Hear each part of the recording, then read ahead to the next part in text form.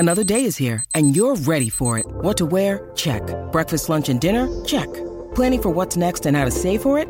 That's where Bank of America can help. For your financial to-dos, Bank of America has experts ready to help get you closer to your goals. Get started at one of our local financial centers or 24/7 in our mobile banking app. Find a location near you at bankofamerica.com/talktous. What would you like the power to do? Mobile banking requires downloading the app and is only available for select devices. Message and data rates may apply. Bank of America N.A., member FDIC. Deck maintenance isn't fun. Move the furniture and barbecue, sand and prep, paint, seal, or get a low-maintenance Trex deck. The only colour fade you'll have to deal with is watching the sunset. Trex, the world's #1 decking brand. Broncos on Thursday night were very impressive at CommBank Stadium against your Eels, Adrian, 36 points to 14. So let's talk about Brisbane first up and their performances this year and the turnaround this year and Adam Reynolds delivering. I mean, everything's just gaining momentum at the right time for Brisbane. Absolutely. And Kevy's done a good job of bringing them together. I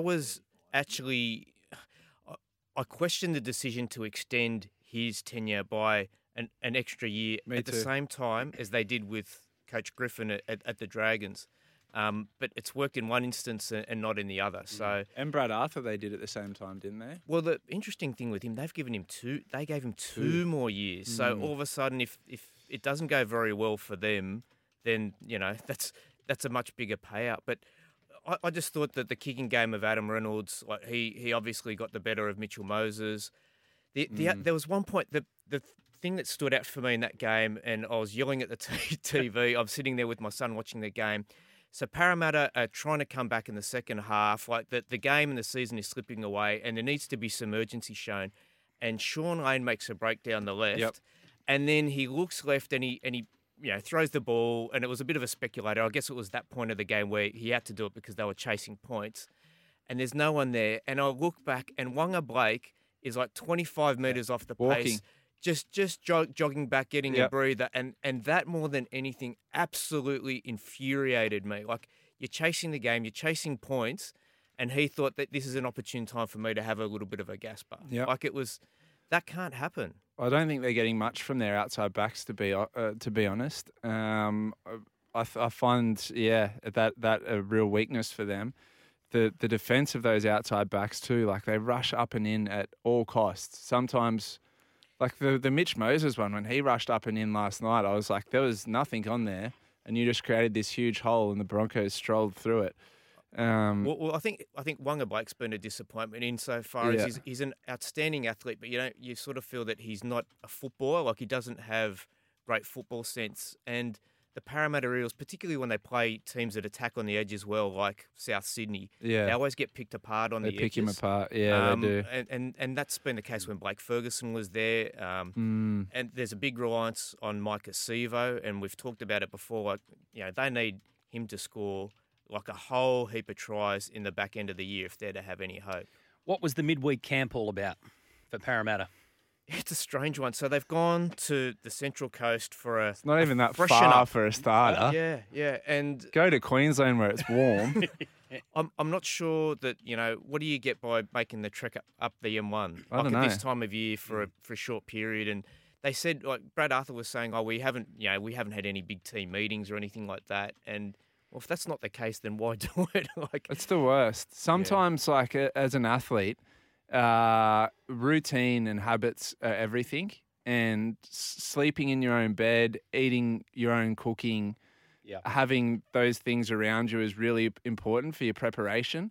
I don't understand it. It's a bizarre one for me. The interesting thing is that they spent so much time in the last 2 years in bubbles, and there's the threat of potentially having to go back in one. You guys are going to be in each other's pockets all the time. Again. And you've spent 2 years together. I mean, if you're not tight enough and bonded enough already, you should be bonded like super glue by now. So I reckon, it was a strange one. On that, how much do you think there's a growing need or case for the NRL, especially as they head to finals, to make sure that COVID, which is rampant, doesn't break in again?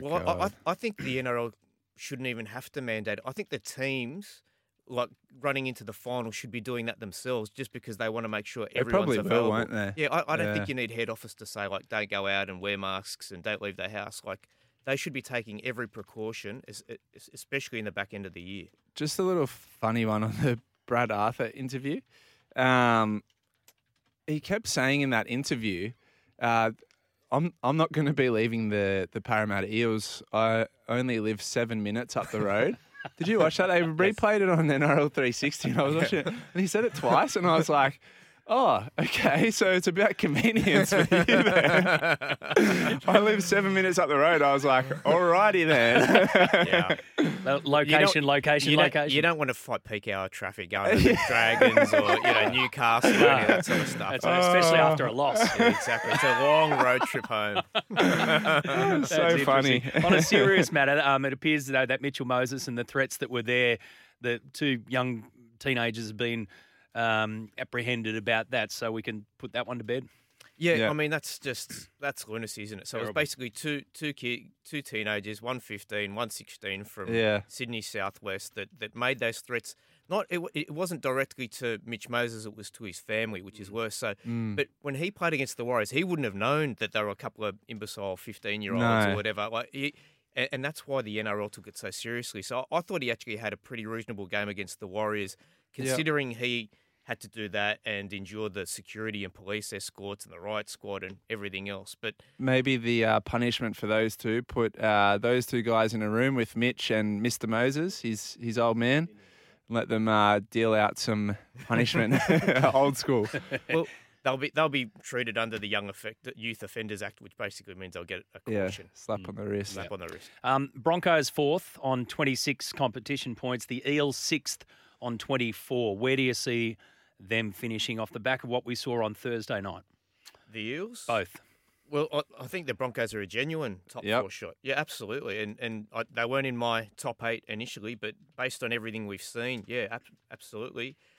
Parramatta are in dangerous territory. The good thing for them is they've got a lot of games at home, but the bad thing is they've got some really good teams that they've got to face. So they go Panthers, Manly, Rabbitohs, Bulldogs, then Broncos again, and Storm. That's tough. There is no guarantee that they will win any of those games. No, there's no gimmies. I mean, the Bulldogs is you would think the easiest game. They lost to the Bulldogs last time they played it, and the Bulldogs are on a bit of a upward trajectory. Tell me Parramatta aren't going to sit there at the end of the season and rue the losses to the Tigers and the Bulldogs. Yeah. Like, they're going to sit there and look back at that and just go, what did we do? They will be crucial. If that's the difference between either a top 4 or a top 8 spot, that's crazy. Particularly the Tigers, because they actually haven't even come good after that.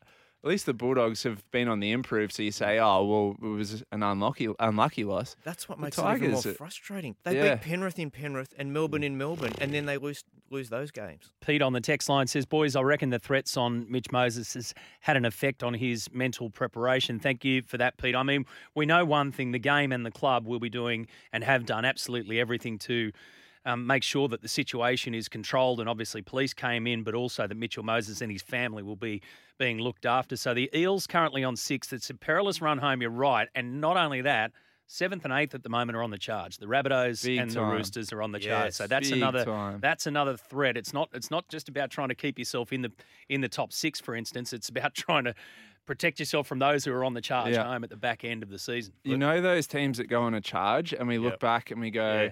09 Para with Jared Hayne. Even Manly to a point last year. They came from, I think, second last or last to top 4. Latrell and Joey Manu are carrying those two teams on their back. It's got all the makings of a swan song. It does. 0457 736 736 is the text line. And give us a buzz. 1300 01 1170 on Crunch Time. Sometimes needing new tyres can catch us by surprise. That's why Tyre Power gives you the power of Zip Pay and Zip Money. You can get what you need now, get back on the road safely and pay for it later. Terms and conditions apply. So visit tyrepower.com.au or call 13 21 91.